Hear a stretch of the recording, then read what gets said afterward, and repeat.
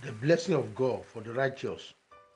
The book of Psalm number 7 and verse number 12 says, For thou, Lord, will bless the righteous with favor, will thou compass him as with a shield.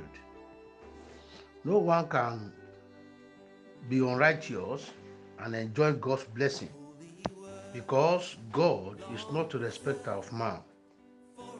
If you are righteous, you receive the blessing and vice versa.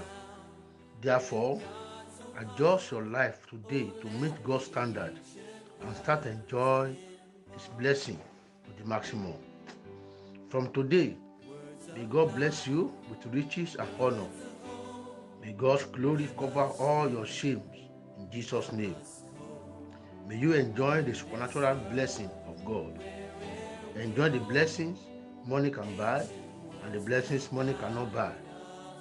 Receive God's favor that will attract good and quality people to you for the fulfillment of your destiny in the name of Jesus Christ. The Lord will protect you, the Lord will preserve you when you are at home or when you are going outside. His covenant shall not depart from you in the name of Jesus Christ. Amen. And have a blessed day.